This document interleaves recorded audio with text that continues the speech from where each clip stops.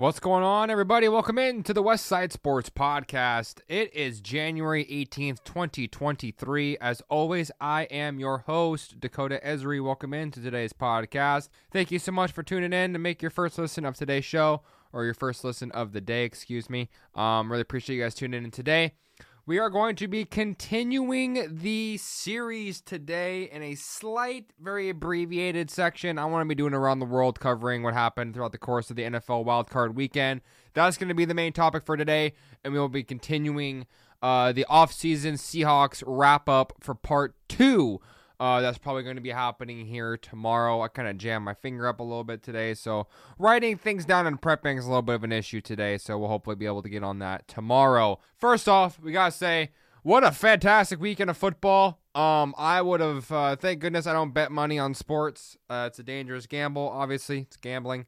No pun intended. But I would have picked the Bucs to beat the Cowboys just because I never bet against Tom Brady. I would have been vastly wrong. Buccaneers looked slow, looked like they got stampeded, run over like a group of wildebeests. It wasn't pretty. Micah Parsons was in the nightmares and the dreams of Tom Brady, however you want to phrase that. It was a weekend of big time leads and intriguing storylines. If you're a Dallas Cowboys fan, you're probably rejoicing for the fact that they'd signed Tristan Vizcaino as a kicker, as a insurance backup in case Brett the Fret Maher continues to not be able to kick a football to save his life. That was watching a kicker miss 4 kicks in a game. You really do feel bad for that guy, because every single person on that team is looking at him like saying, what the hell are you good for if you can't kick a football? And I know that obviously kicking a football is a lot harder than it is just to say, why can't you just kick a football? But it was a eye-opening situation to watch the Dallas Cowboys, Dak Prescott, CeeDee Lamb, Tony Pollard, Zeke the Power Ranger and crew just steamroll these Tampa Bay Buccaneers. Excuse me, this damn finger is making me a little scattered brain today. So I'm I apologize if I'm a little squirrel today. So ahead of time. Chargers. Oh boy. Oh my Lord. There is going to be a conversation happening in LA about what the hell you do with Brandon Staley. Me personally, I would cut bait with Brandon. I would with Brandon Staley. Granted, they've had a couple years of pretty decent success, but I think them playing Mike Williams in that last game was absolutely just stupid. It was barbaric. It was witless, mindless, classless. Like, you lost your second best, possibly first best. I know Keenan Allen is by far the number one wide receiver option. Fantasy owners, all of us know that. But Mike Williams has been incredibly solid this year, and he's been battling injuries every single freaking week with him. So I don't understand why that happened. Bosa over there, you just need to shut up, man. Just shut your mouth about when it comes to refereeing. Yeah, they're wanting to bait you. They want to see you make a mistake. They want to see you say something you're going to regret. Because that way, then you become the horse's ass. You become the main conversation. And they're not the ones being in the dead center of the bullseye reticle on their back. It's Bosa instead. So, Joey, come on, man. You're so talented. Like, I feel bad for that groin injury you had. I've been dealing with something similar. It's been taking me a year and a half. Granted, I don't have the medical equipment or the opportunities that he has being a professional football player. Those are light years and generations apart. But it's just the Chargers are in such a weird spot. Because they went out, they spent money on J.C. Jackson. They have Derwin James. They got Khalil Mack. They have Bosa. They've got, their linebacking crew isn't great. Safety crew obviously led by Derwin James. He's really good.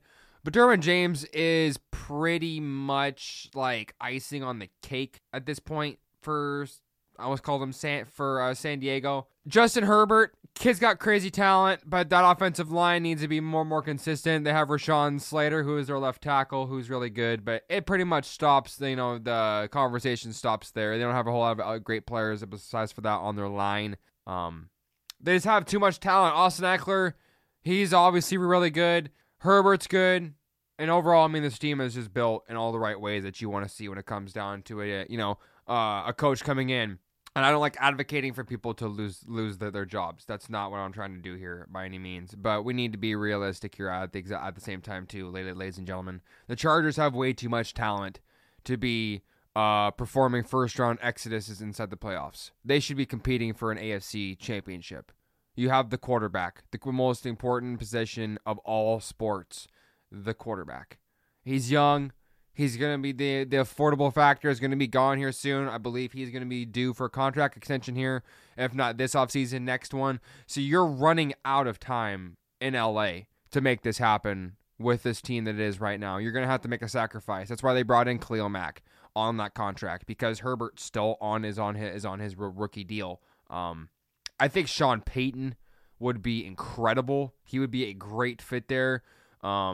He's going to be able to kind of the system that Payton likes to use with having with having Herbert, having Eckler, having Keenan Allen, having that defensive weapons that they have. It's very intriguing, but I just look at this team and I was like, and no disrespect to Jacksonville. Trevor Lawrence has had a really solid bounce back season. Thank goodness Urban Meyer's gone. It's amazing what happens when you bring in an actual coach in Doug Peterson.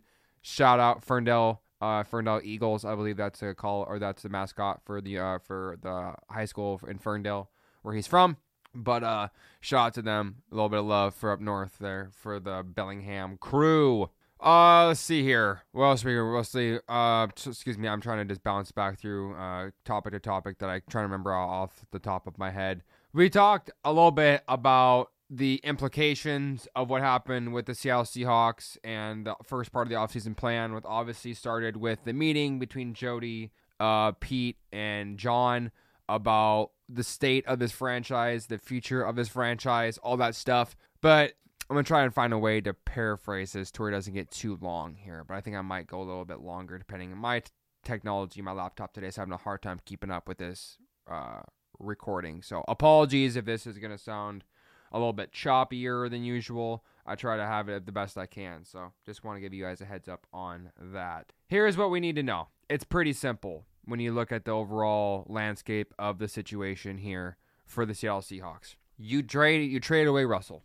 You knew that you didn't want to pay Russell. You knew Russell was going to want all the money in the world possible to make this work. That's just the realization of the times that we lived in with him. So Denver decided to swallow the pill. Denver decided they wanted him to be the savior, which is all great and dandy for us, because now we sat here in the first round draft pick that we used was obviously on Charles Cross.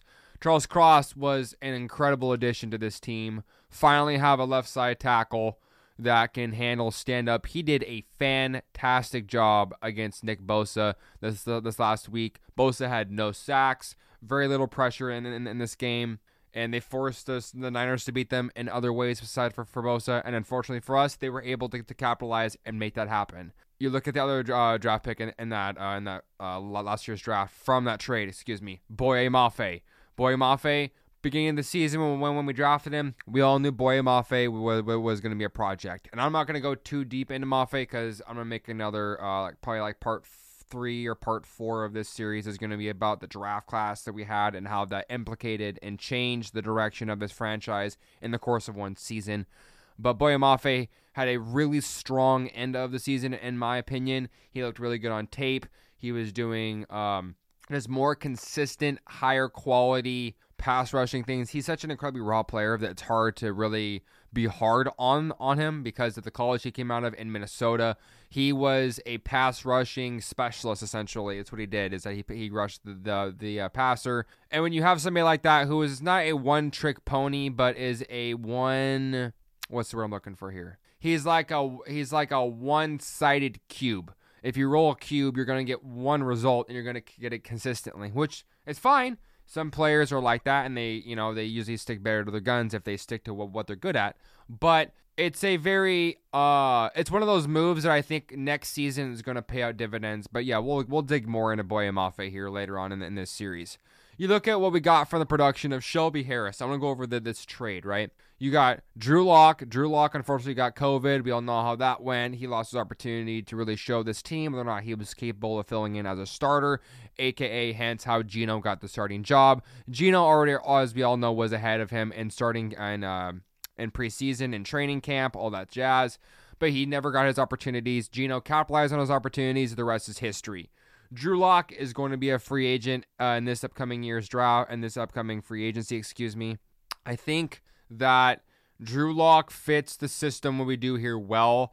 I do not believe a single team is going to be asking him or offering him a starting job just because he honestly hasn't earned it. No due disrespect to Drew Lock. I think he's a fine young man.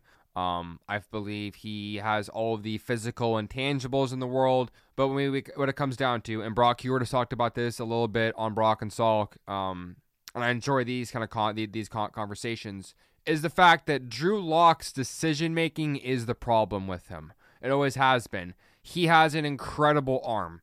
I think his arm and Geno's, we were told that Drew Lock had a better arm talent than Geno, but when you hear players like Patrick Mahomes, Josh Allen, Justin Herbert, all talking about this guy and how he can just spin the football.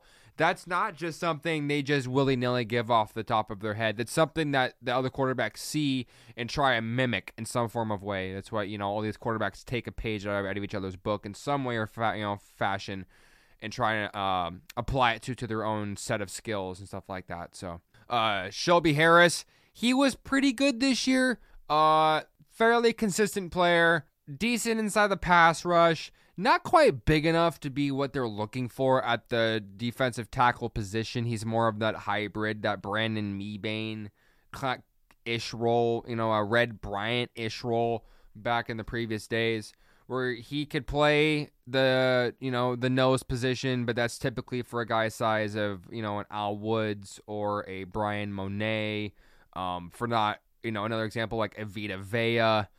There's a prospect, I believe it's like Sika Ikanu or something like that. He's a defensive lineman out of Baylor.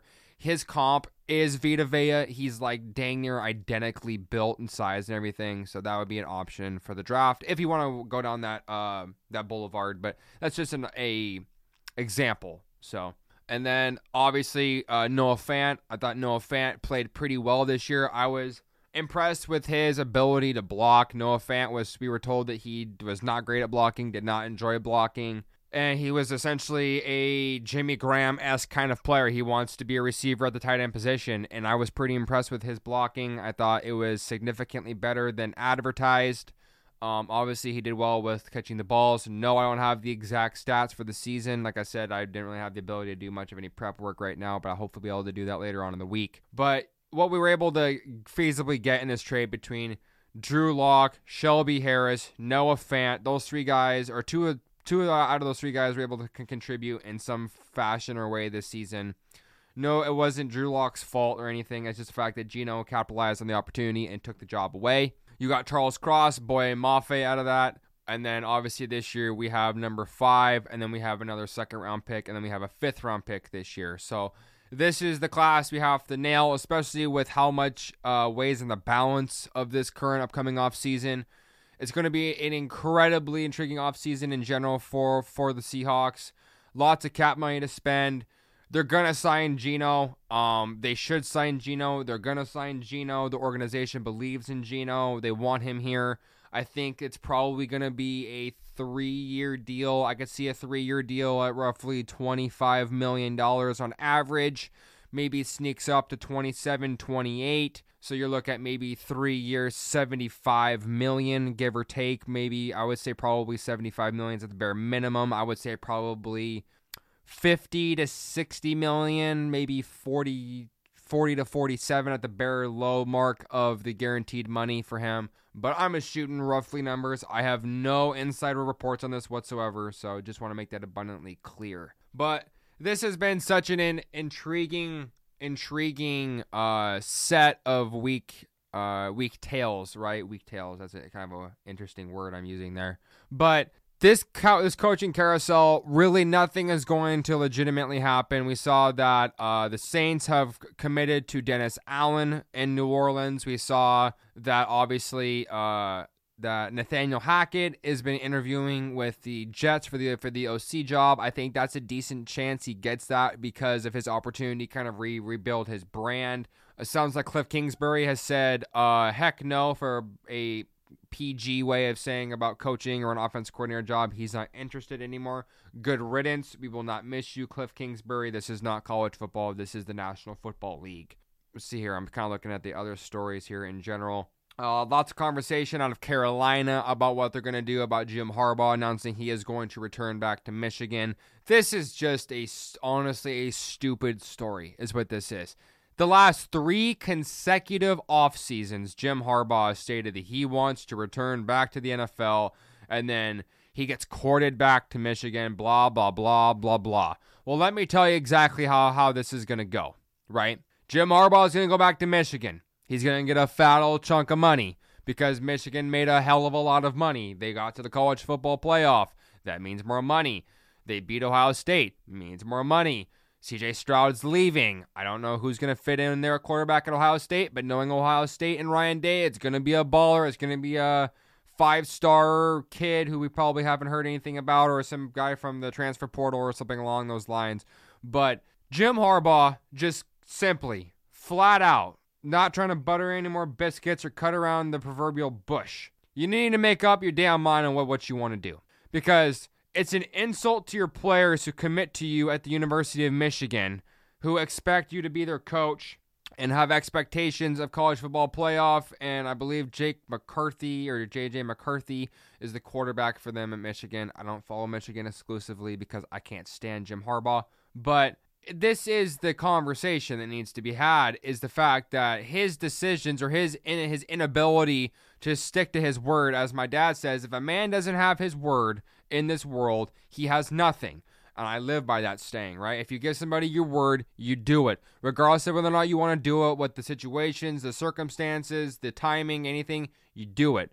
Jim Harbaugh gave Michigan his word that he would stay, and yet he continues to do this pity-patty back and forth crap with not being able to make up his mind. And I feel bad for his... If I was a 5-star recruit player who is going to Michigan and I'm seeing this, I'm out. There's so many other colleges I could go to. How about you go down to South Carolina? Spencer Rattler and Jimbo Fisher are getting something really beautiful cooking down there. You have, I'm bringing up UW, Michael Penix and Kalen. They're a feasible option. USC with Caleb Williams. UCLA has a 5-star quarterback coming in. They paid a lot of money too. There are multiple colleges that, Iowa State. Look at what TCU did. Hell, Georgia. Obviously, Georgia's probably going to be a dime a dozen on getting something like that done. But it's an insult to the players with what he's doing back and forth with being wishy-washy. And he should issue a apology, a in-person apology to the entire team, the organization, not the administration, because this is strictly just a business ploy, and the players are caught inside the balance of this. But it's just wrong on every level. He has had success.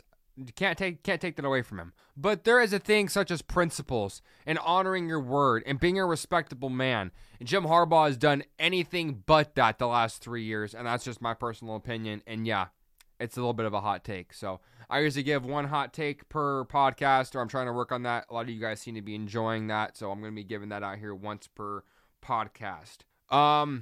Quick things about the Mariners. They did a quick wrap-up on another 6 names, including Jeter Martinez, officially inked. I did talk about him in the previous podcast. If you want more information about who he is, you want more information about Felton Celestine, please tune into the previous podcast where I dive in and dig in more onto that kind of conversation and topics. And with that, you guys, that's going to be today's pod. Apologies for this kind of being a little more scatterbrained than usual. There's usually a lot more flow, a much more order to this, but today's podcast is a little bit different. Hopefully my finger can heal up here quick as possible, and I can get you guys more of a consistent podcast and more of the usual theme.